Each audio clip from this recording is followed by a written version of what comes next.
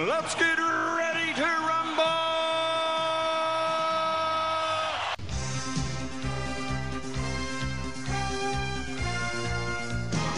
Hello and welcome to Netflix vs. Cinema, the podcast that for what's this, the second week running has been bit by cinema and the intricacies and the vagaries of cinema, that the things that we haven't had to deal with for about a year and we've forgotten about. And then when now they're back, we're like, oh yeah, it isn't all rosy. But no, but we love cinema. We love cinema. First world problems. These are total first world problems. But anyway, my name is Tosin, and I am the host. I am based in the United Kingdom, in the middle of the country, a place called Worcestershire. And joining me on the Isle of Wight today is Sharon. Hello. And usually Sean. However, Sean is probably on his way back home, settling in, having a little bit of dinner before from coming back from a cricket festival, a very British summer tradition, before he sort of like jumps on here and then tells us all he wants to about what he's seen at home this week. Now, I think almost understandably, because we've had, in case you don't know, we are recording this in the week that England are playing in the Euro Championships, and England scored a massive win.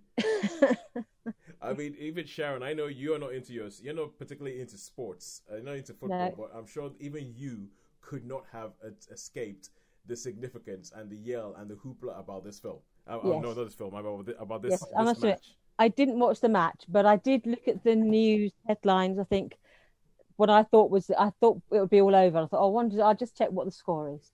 Yeah. And they had just gone into extra time, and I was just like, oh no, okay. And so I thought I've got to wait another 5 minutes, and then I can find out the score, because I don't want to watch it, but I don't mind finding out the score.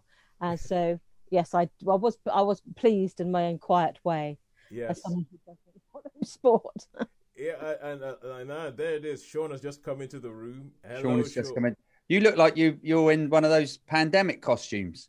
What, like those hazmat suits. When I first looked there, it looks like you got like the collar there. Well, and then but I mean it was white. It was white. So no, not quite. But like that. That's like you could put a helmet on it. Do you know what I mean? Like you're just about to put on your helmet and go. Or like a PPE thing, or like a hazmat suit. Fly.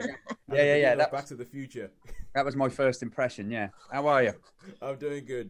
For anybody who doesn't understand what Sean was just saying, find the video of this on YouTube in case you just listen to the audio only, and you'll see exactly what he's talking about. Sean, just before you came in, we were talking about the fact that you hadn't seen anything this week, and we said that there's probably a very, very good reason for that, because there was a monumental football score that even Sharon with her lack of interest in sports could not escape this. So Sean, we'll leave you to tell us what was it that you were doing on Tuesday night between the hours of 5 p.m. and 8 p.m. I know after that you were probably drunk, but there was well, I think most people probably, well, I don't know, probably because there's some people that, I mean, it's really, really funny because we're on about the Euros, but I saw there was like a contractor today that he was limping, and I said, and he goes, and he said, I absolutely hate football. Because I said to him, I made some like smart kind of, did you do that? And did you do that at Wembley or something? He went, I hate football. I didn't even watch it. I was like, okay, sorry. but I would say, we were obviously watching the England game, and I was thinking of going on the Monday, but the games were just really, really good as well. So, going to the cinema on Monday. Yeah, I was thinking. I watched the football. I watched. Because I think because I'm not watching any. So this is the European Championships, which is a football. For those of you in America, you would say soccer, but you're wrong. It's the football tournament. It's the football tournament that's happening all across Europe. All the countries all the best countries in Europe are playing this football tournament, and I am not watching a lot of them because I maintain that a lot of the times live football is boring. A lot of live football matches do not deliver. Now, Monday night was the night that if you were going to ignore that like anything else and watch the football for your full gamut of unscripted drama from twists and cliffhangers and all that, Monday night was the night that you wanted to see that. Yeah. But so Sean, that I would agree with you. It's like your dedication to watching live football paid off on Monday. It did, yes, that's very true. I mean, although the game itself, the England game wasn't exactly a great game. It wasn't a great game. I didn't think it was good. Yeah, I didn't think it was going to be. I was actually playing tennis, but the tennis club I was playing at had a bar. And as we were playing the tennis, we were just playing, and every now and as long as things were quiet, I was like, things are okay. Then all of a sudden we heard like a, and we're like, we guess that I guess that's good news. I guess that's good news. So yes, England beat Germany 2-0. To any German listeners, sorry, but hey, that's sport. That's sport. That's sport for you. All right, we'll carry on to films now. I was going to talk a little bit about another one of those sort of like cinematic things that we've forgotten about, but now that cinema's back, we're realizing, oh yeah, this is actually a bit of a problem. And it has to be that, I'm not sure, I'll just put the headline and then we can talk about it next week, which is that, have you found that that during the pandemic, there's other things that you've started doing that have taken up your time, and then now that cinema's back, that's the time that cinema's trying to reclaim from these other things that you now have filled up your schedule with, and now you have to sort of like push them to one side to go and do the cinema. That was the gap that used to be cinema time, like I used to have a regular slot, has sort of disappeared, and so I'm sitting at home thinking, oh, it's like my cinema slot. Well, that was at the beginning. Then I filled it up with other stuff, and now I found that I have to fight with this new thing that I'm doing. I have to fight to do anything. Anyway, but we are going to get on to films this week, and so we have 2 films in the cinema which I have seen because Sean was busy watching football. Understandable. Sharon was getting caught up in not wanting to see certain things, or Sean had already watched everything and she was like, what's the point? Which I totally understand, because that happens sometimes. When Sean goes beast mode and sees things and reviews them, you're like, oh, I don't want to watch that now. Yeah, but that's it. But the thing was, there's nothing actually, and honestly, there's nothing really on that really, really grabs me. I did toy with actually going to see the Fast and the Furious just purely. I mean... But what I mean, it wasn't like a must, like I definitely want to go and see that. I definitely want to go and see that. So, and I can honestly say I never considered going to see Fast. And there's nothing else on really that I was like desperate to see. I think it's a combination of people avoiding the Euros because obviously they know that that's going to take up a lot of time. People are not going to be in the cinemas, and also. Fast and Furious 9, it has become, for better or for worse, it has become this massive juggernaut of a franchise. A bit like whenever a Marvel movie gets released, no other films get released that week because they're like, no, Marvel's just going to crush us. Same thing with the Fast and Furious franchise. I think that's what they think. So, having said that, let's start off there. I saw 2 films this week in the cinema, Fast and Furious 9 and In the Heights.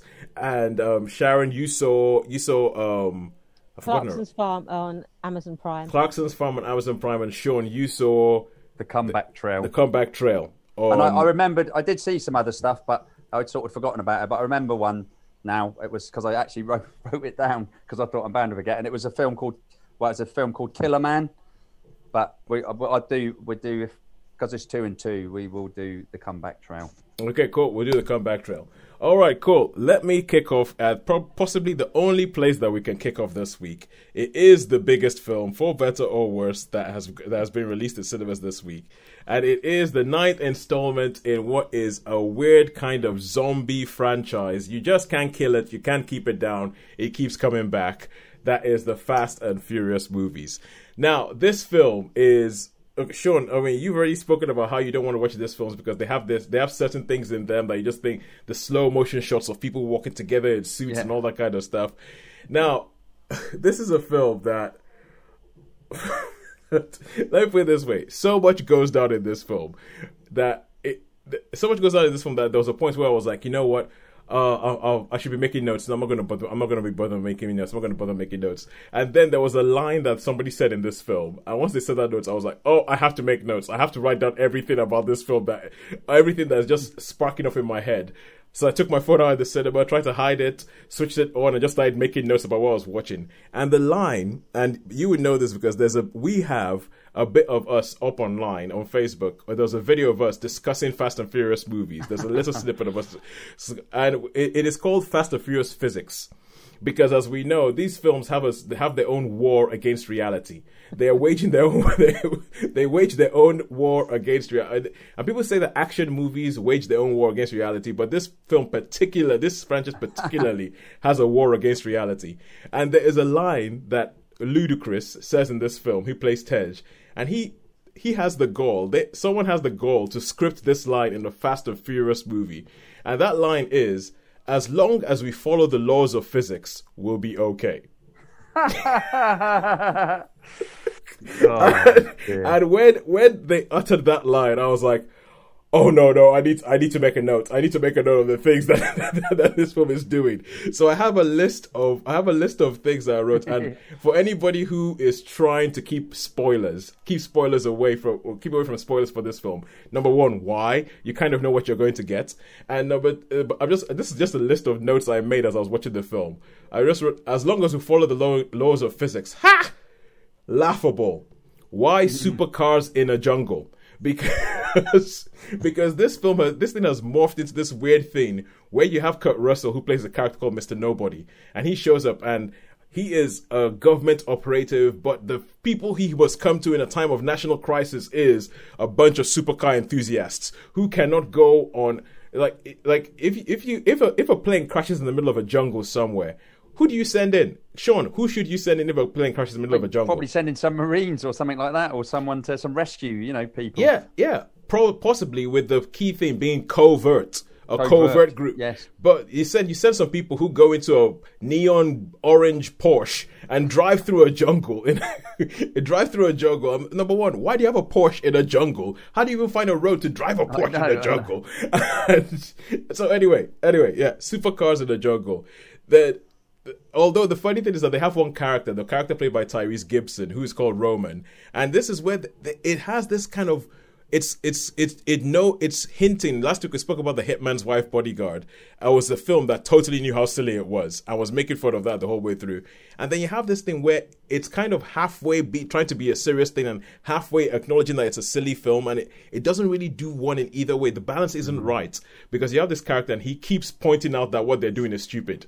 And he actually comes up and he goes, hang on, have you guys thought about all the crazy stuff we've done? We fought tanks, cars, planes. I mean, I'm not even going to mention the submarine. He essentially talks about the entire history of the franchise. And he's like, think about it. We've gone through all of that stuff, and we don't even have a scratch. I don't even have a scar to show for all the crazy stuff I've done.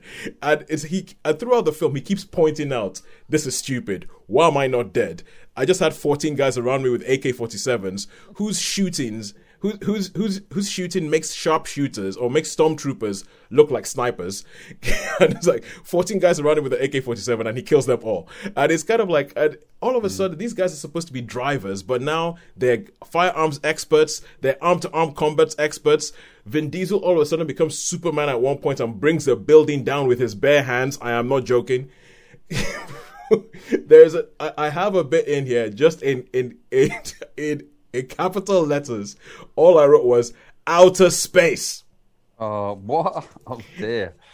And I'm gonna leave it at that. Okay. I'm gonna leave it at that. But all I wrote was outer space. It's and the weird thing is that in its own weird way, it's trying to represent, because you look at it and you realize that, you have this key bit of a plot, because it actually has a lot of plot. This film is trying to put a lot of plot into it.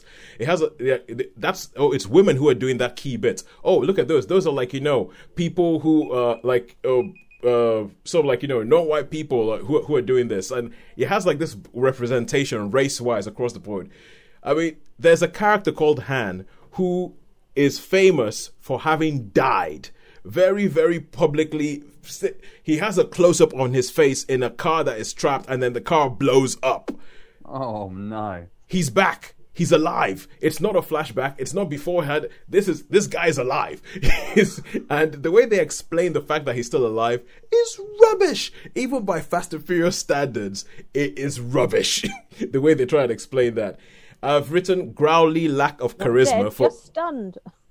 Honestly, I've written growly lack of charisma for Vin Diesel, and my final thing I wrote was head in hands so many times, because I did have my head in my hands so many times. Now, there's some times when these films get it right. The Fast 5, I think, is the one where the balance is right between ridiculous and something right. I think it's gone too far now. I think this film even totally. No, I think, honestly, I'll tell you, but I think it's gone too far. It has gone too far. The war against reality has stretched too far. I mean, I've spoken about the fact that there is a bridge there's a rope. Oh God, the rope bridge. There's a rope bridge with a car in the middle of it, and the one end of the rope bridge is falling down, and the car is still driving on the bridge. So. And I feel like they have the balance has gone too far because they have to just keep pushing it bigger and bigger and bigger, so much so that there needs to be some sort of internal logic. Even if it's not going to make any, there needs to be something that holds together. And I do not think it holds together in this film. Having said that, I know my brother, for instance, he laughed. He thought it was stupid. He thought it was ridiculous, and he thought it was exactly what he needed at that time when he was watching it. So I would give it a 3 out of 5. But this film is stupid. It's stupid. And we shall move on quickly. We shall move on swiftly. So, sure, it looks like you're about to say something. Yeah, no, I was going to say that I did think about doing it so I could actually say something about it. And if I'd have had gone to the cinema, that would have probably been the one that I've watched because there was nothing else on. But now you've seen it. I think I would. Sure. I think every now and then it's good to have a really, really good cathartic, angry thing at something. And I think, Sean, if you wanted to get like a lot of stuff out of your system, just be angry at something for a very justifiable reason, I think you should go see this film. Right, because okay. I am more forgiving than you. And I was just like, no, I'm sorry, you've broken it. You have broken the thing.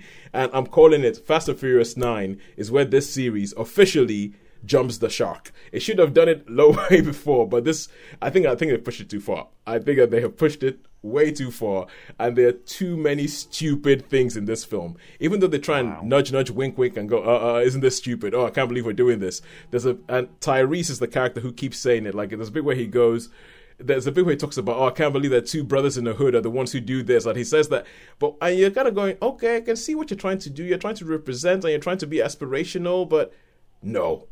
Just no. Oh, good Lord. I could go, okay, I've gone past my 5 minutes. I'm still right, because I could go into detail some of the stupid things that happen in this film that you're just like, I'll save it till I've seen it and then we can I will try. I'll try. Yeah, we can have a. Oh, it's not even going to be a spoiler special. It's just going to be a rant special. We'll go, what about this bit? What about that? How does that even happen? But anyway, we shall leave that and we shall go home.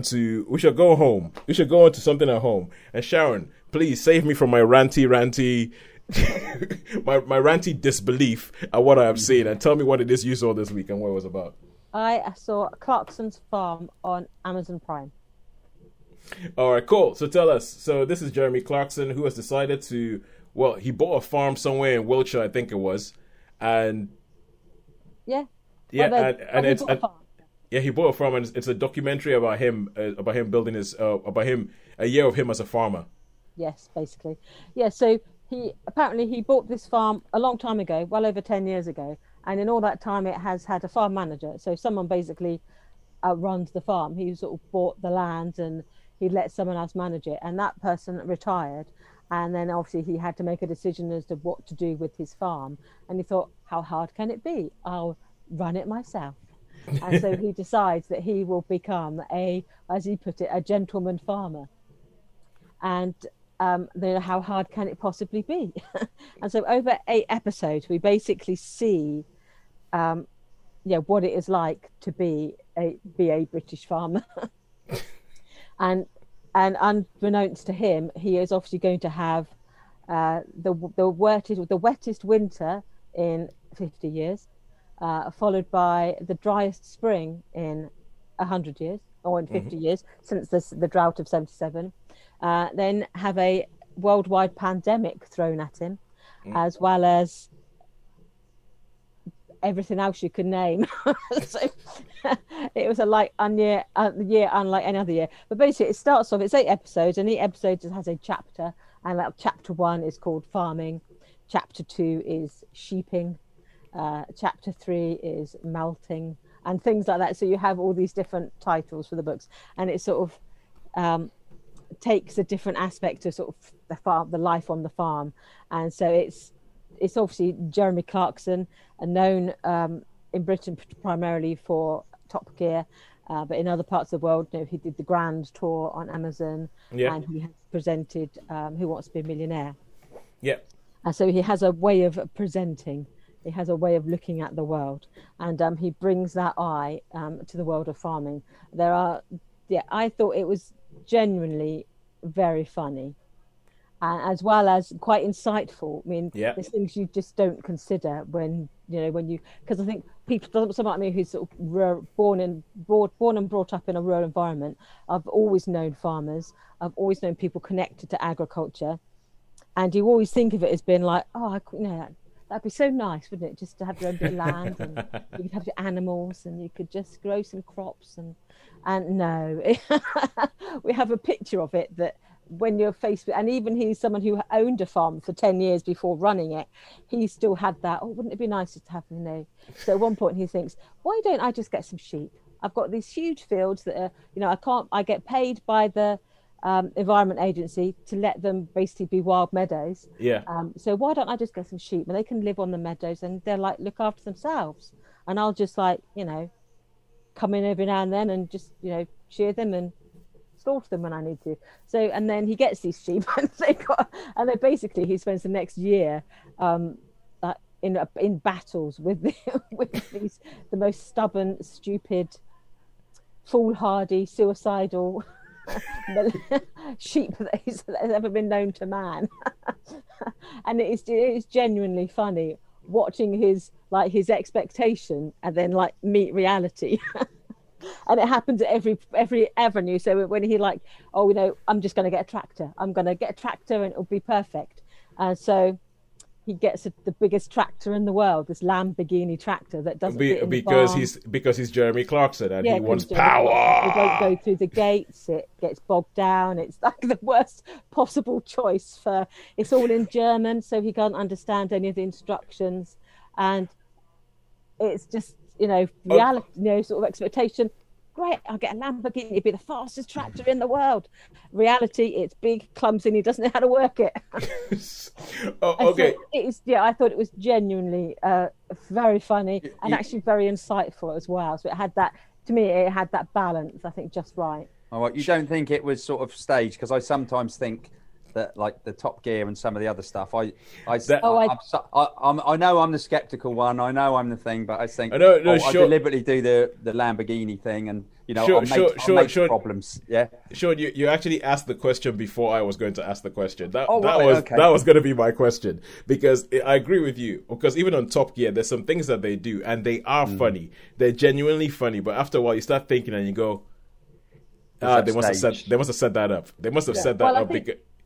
If they're filming him every day and then they condense that down to 1 hour, then you know that a lot of it is they're going to be finding the funniest moments out of a month filming for 8 hours a day to find 2 minutes of the humor. So I think was it staged, or are they just very good at picking actually those moments that do work on a screen. And there is the support. It isn't just Jeremy Clarkson, because there is the supporting cast of characters who I think actually make the program, because they've got this young lad who worked the farm under the other owner called Caleb, who basically is just he's never been 30. He went to London once when he was a schoolboy, and he didn't like it so much that he wouldn't get off the coach. And so he stayed on the coach while everyone else had the school visit. He wouldn't leave the coach. And he says he normally travels from where he lives to the farm, which is about 3 miles. And then the nearest big town is Banbury. And he might go there on rare occasions to Banbury as but then it gets a bit busy. And so he lives in this Cotswold body. They're in Oxfordshire near Chipping Norton. And so, I think I know that lad. I think he lives at, I was gonna say, when I heard someone talking about that character particularly, and when they mentioned him, I did think that does sound like people on the Isle of Wight. Yeah. And there's a guy called Gerald who comes along to fix the fencing, and he's like an odd job man. He does all sorts of things, and basically you cannot understand a word he says. He's talking away, and he's just, and you can see Jeremy Clarkson just going, yeah, right. Yeah, great. And you can tell he doesn't understand a word he's saying. And when you're listening to him, you're sort of going, come again? You can't. And then suddenly he'll say something as clear as a bell, and it's absolutely perfectly enunciated. And then he'll slip out again into this almost like patois, and you're thinking, well, that was English. that does to me. That sounds contrived. I think to me, I just don't know. I mean, I listened to a little bit of on the radio because they have like the little trailers. Then I listened to they were having the trailer about, and he must be a young lad, that one, because Jeremy Clarkson was talking to him, and he was saying he was like he wasn't in awe of Jeremy Clarkson at all. He just sort of said, no, you've got to do this, you've got to do this, you've got to do that. That's Caleb, the young lad. Yeah, Gerald is the older man, who is out completely.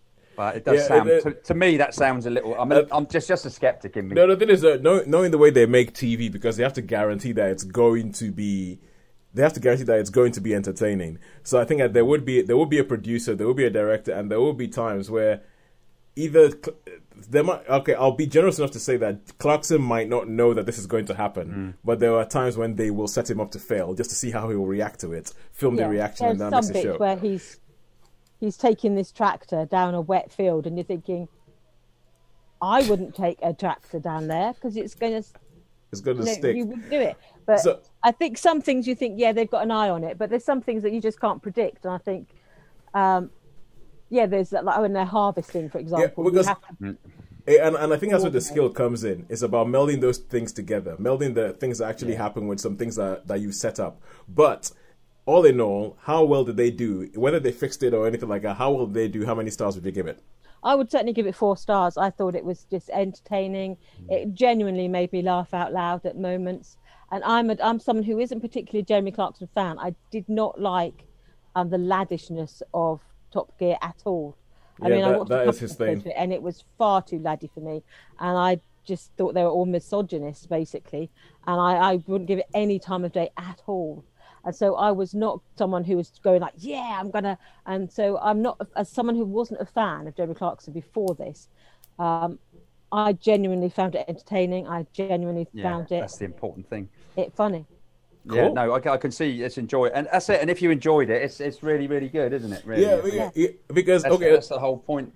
As somebody that does that does documentary making and all that kind of stuff, there is a thought of that if at the end people enjoy it, because you're trying to make entertainment, and if they enjoy it, what's the problem? What's the problem? A lot of people I've seen have said they were only intending to watch the first one just to see what it was like because they'd heard about it. Yeah. And I was almost of that mind, thinking, well, if it's a bit like Top Gear on the farm, I'm not going to watch it. Yeah. So I thought I would just try it, and I genuinely thought it was just funny, entertaining, insightful. Quite moving at places. There's a bit where he has to cull some of his sheep, and you can tell he's genuinely upset. He doesn't want to take these sheep to the slaughterhouse, and he genuinely gets attached to some of these animals. And I don't think you can fake that. And those moments, anyway. He's probably not that good an actor. Yeah. So there were some moments I thought, it was it did all those things, entertaining, insightful, moving, and really, really funny in places. Absolutely hilarious in places. Good stuff. So, well done. I would definitely say worth a watch. Well done, Jeremy Clarkson. And possibly Andy Millman, who was the guy who actually sort of like directed Top Gear and moved around with Clarkson, May, and the other one. Hammond, that's it. I was like, Richard. I was like, no, that's his first name. All right, cool. Now we go back to cinema. So that's 4 stars for Clarkson's Farm. Well done. I think a lot of that is people wanted to see Jeremy Clarkson fail, but but anyway, and now we go back to cinema. We go to In the Heights. Now we spoke about this last week, and I spoke about how I got to see 2 films in a week. 2 films. Wow. Because, yeah, I know. It's a wonderful time we live in, Sean. Wonderful time we live in. Because my wife went to a hen do. I dropped her off, and then I got to see this. I got to drive for half an hour into Swindon to go watch this film, and then I got to see another one of my regular Tuesday night films. So this was the one I saw on the weekend, and I saw In the Heights. This is the musical it's a musical adaptation of Lin-Manuel Miranda, who is famous for Hamilton, of his original, the first musical he wrote before Hamilton. And it is set in an area of New York called Washington Heights. And this area is an area that has a massively Hispanic population. And so this film is all about this population. It's almost kind of like, it's like, Spike Lee's Do the Right Thing, which is all about this area in New York, Bed-Stuy. And this is almost kind of like if you did a musical about this particular area and the different people who are there. And I think, what they call them, the Suenitos, which means dreamers. People who came over to America because they were chasing a dream, and they all have this dream. And you have different versions of this dream that they have. You have the guy who built a business up from the ground up, and he wants his daughter to have a better life than him, so he's played by Jimmy Smits. He has this taxi company called Rosario's, and he sent his daughter off to Stanford. And for him, that's what he wants to do. His dreams that she goes to Stanford and she has something better than he ever could have had, or that he could ever have provided her. That she has something better than that. But she's not so sure about that dream because she goes to Stanford and she experiences racism, and she doesn't see anybody from where she is. The main character is a character called Usnavi, played by Anthony Ramos, and his dream is to go back to the Dominican Republic. He's come to America, he's grown up there, but he has this dream, and he keeps saying this thing, the best days of my life on the Dominican Republic, and he wants to go and set up the bar that his dad was burnt. And so you have all these different things, you have all these different points of view and all these different dreams that different people have.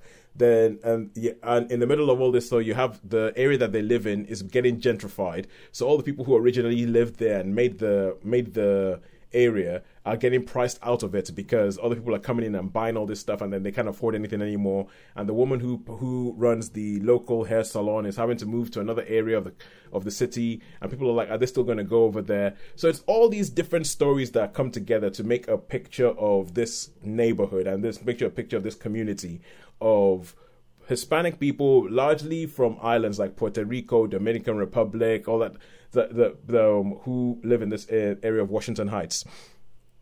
And first of all, I know that last week I called it a hip-hop musical. I don't think that's quite accurate. It's a lot more of a Latin musical.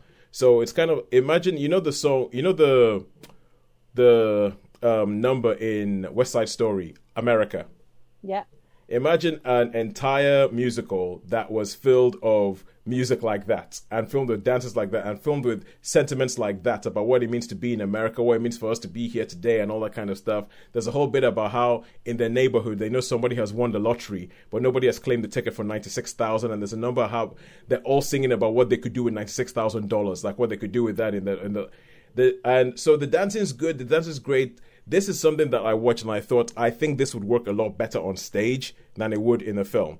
Because on stage, there are things that you will allow for. You will allow for a little bit of disjointedness. That before you allow for, we're going to have this one number that doesn't really connect to anything else whatsoever, but it's just this one character singing about their thing. But in a film, where I think you expect more of a narrative and expect things to join up a bit more, there's at least 2 musical numbers in this film that I would get rid of because they don't make any difference to the plot. The film is too long. It's about 2.5 hours long. And I'm like thinking, I feel like they just took everything from the stage show, plonked it in a film. And I can understand why you would do that. I mean, it's back to this whole thing of representation. This is a group of people who have not seen themselves represented, have not seen their point of view represented that much. The fact that they're talking about the differences between, there's Puerto Rico, there's Dominican Republic, and these are not the same people. They're different people, different dreams, all that kind of stuff. But it's disjointed. It doesn't really hold on together. And I did find myself looking at my watch throughout the film and going, what? We still got another hour. Why? and so wait. I got a second. I did find some. I was just looking at we got another hour. Why and everything like that. I do like the music in it. I think the music works quite well. I think that the music works quite well. I think that they have different. It represents a whole bunch of different things, but I think I'm gonna have to give it a 3 out of 5 because I just think as a film, not as engaging. It would probably be different because I've been finding out this past week. You know how there have been some films that I think we've spoken about in the past, like in the Marvel universe, like Captain Marvel. How I've speculated in the past that I think when women watch that film, they see a different film to what I see. Because they have a dog in the fight, so to say. With this. Yeah. And I think this is the kind of film that people from that background will see a different film to what I see because they'll be like, yeah, that's my grandma. Yeah, that's the neighborhood I grew up in. Yeah, finally. Yeah, that's our kind of music. Yeah, reggaeton. Come on. And I for that I'm happy that the film exists, and I'm happy that the people who get into that. There's films that I would watch as a black person or even as a Nigerian person that other people would watch and go, what the heck, this is not good. But I would give it a 3 out of 5. I think, generally speaking, it's too disjointed, it's too long, and it doesn't hold together. And it says something, but not as much as I hoped it would. And that is 3 out of 5 for In the Heights. Let's remember. But okay, so Sean, there's a film called Freaky being released, which I think that you would like. Well, I think I'm okay. Let me change that. I don't think you would like. I think you would like to watch. So Sean has just asked me if there's anything in the cinemas next week, because obviously with the Euros being on and everything, as we said, things have slowed down a bit.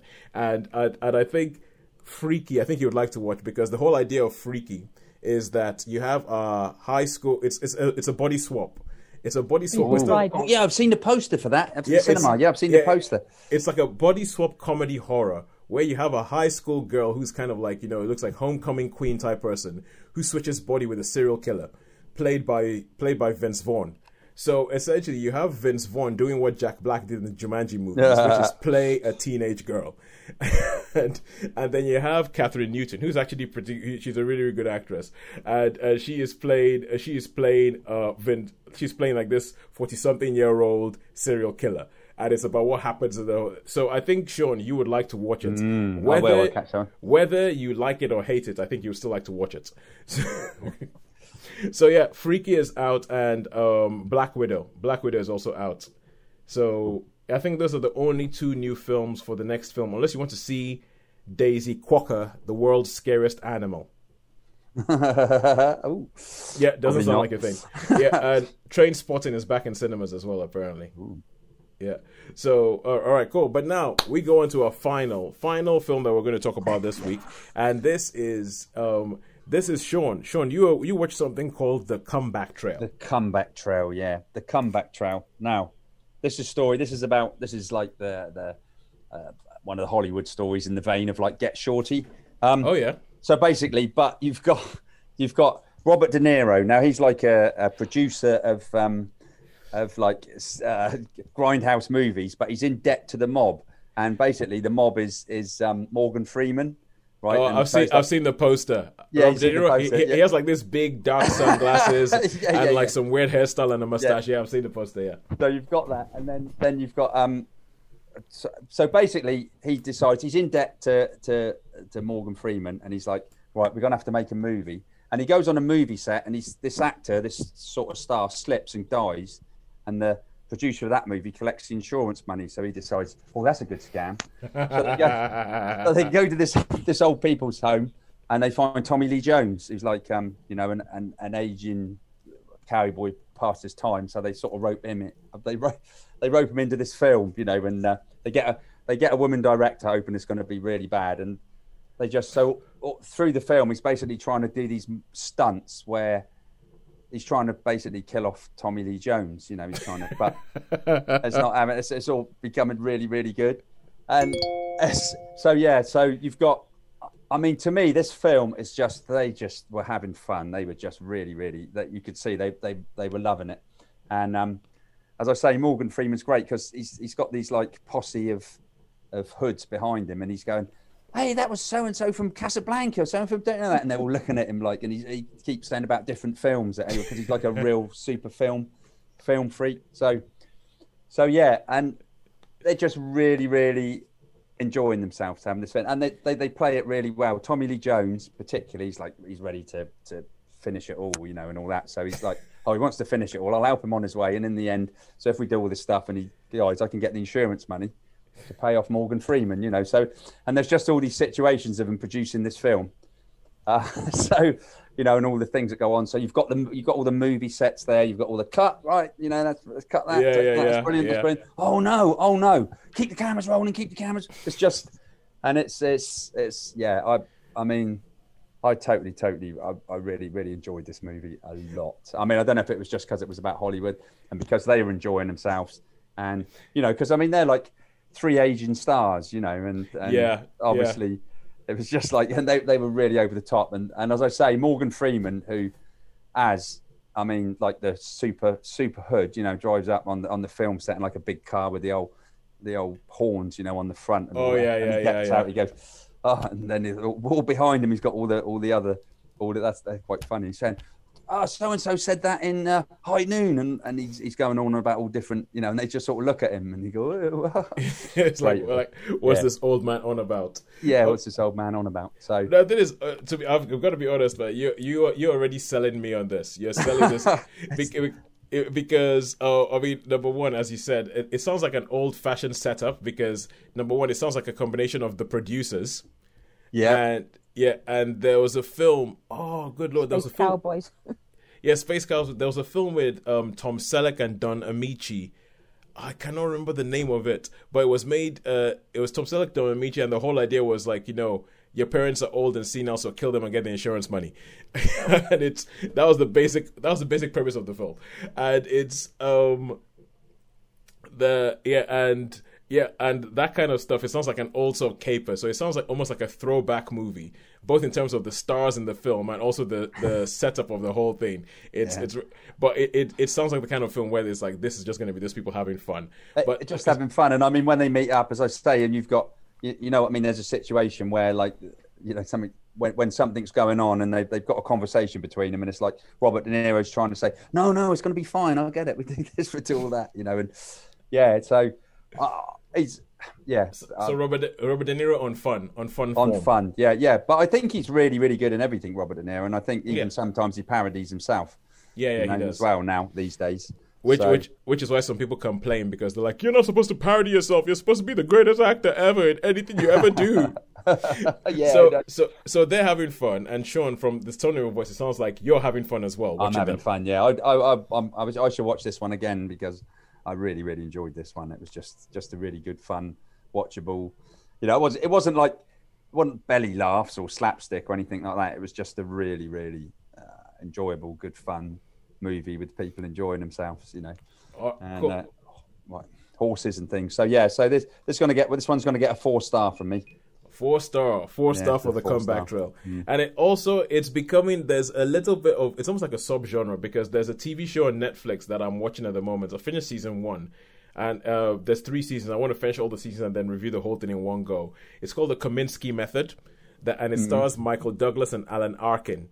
And and there is this subgenre that has started developing that I'm all for, which is old stars, usually male, realizing that they're old. Yeah. And accepting the fact that they're old. They used to be the hot young thing. They used to be the thing. Everyone's like, oh my God, look at him. Oh, Michael Douglas, look at his hair. And a lot of the Kominsky Method is like, Michael Douglas and Alan Arkin, who I have time for and I will watch all day long. Yeah, essentially great. Driving around LA complaining about the fact that their bladders don't work. So I am there for that kind of film. So 4 stars for that. So when we have a week like this where we instead of having 3, we only have two things per piece, it's kind of easy to tell what the result is. So when we ask who is it, who has won this week, the answer is got to be streaming platform, Netflix and streaming platform. Netflix and Friends win this week because of cinema have done, they've done all right, but Netflix have done better this week. So Netflix have done better this week. So I think that's the first time since cinemas have come back that Netflix has won. Yeah, I think it is. Yeah, because we've started experiencing our first world problems of, that thing that we've missed for so long and we were begging to come back. Now it's back. We're beginning to go, the seats are better comfortable. It doesn't have the right viewing times. For me, I think it's the films. There's nothing that I actually, if I have the time, I'll go and watch something, but I won't go out of my way to watch something because I don't think there's nothing really that I want to see. They're still holding some back, aren't they? They're still waiting for... Yeah, but Sean, to be fair, you have watched everything. I have, yes, it's true. And I would, so yes, and I have gotten a good excuse this week with the football being on. So next week, I might try and go back beast mode. Go back and see what film was that we said? Oh, Freaky. Freaky, if it's on. Freaky. And Fast and Furious, and I tried to get to see Black Widow. I wasn't that keen, but I have seen a trailer, and I thought Actually, it's looking a bit more appealing than I thought. Well, Yeah. I think what's going to make it is I really love. Who's the other actress in it that she was in? Florence Pugh. It's like, yeah. Florence Pugh. Florence Rachel Pugh, Weisz and is I in it as love, well. I love Florence Pugh. I think she's absolutely everything I've seen her in has been really, really good. Yeah. So I think she's going to make it, and I like her a lot. The thing is, I still, it's a film that I did not think should be made. And I feel I need to point this out, not because I have anything against women or I have anything against women being the star of the film, because a lot of people who are complaining about these films are your typical internet misogynists who say, "Oh my God, how could a woman be the main thing?" But I always thought that Black Widow worked best as a supporting character. Like if you find out too much about her, she doesn't work as well. Interesting enough to hold her own film, which is why I wasn't that bothered about it. Well, I think she might be, but it's the kind of thing like, you know how you have a Maleficent, or what was the thing that we talked about the other week where they're trying to Cruella, where you start going, there's some characters that work really well when you don't know that much about them. And when you start going in and you start trying to tell you, and that's why the Black Widow film, I was like, I'm not sure about this because she is brilliant. Like a film that I think is pretty much a Black Widow film is Captain America: Winter Soldier. Yeah, and she is pretty much a Black Widow film. But it just she's not, and part of it is because you don't really know where she stands. But well, we're gonna get this, and from what I hear, it's a good film. But we'll see. Until that time, when we get to watch all these things, it's a goodbye from me. it's a goodbye from me, and it's a goodbye from me. We will see you next week when I would say that we would see something else, or Sean would have drafted us away from the football. But if England beat Ukraine, I think next week might be a write-off for Sean. Yeah, possibly. We'll have to wait and see.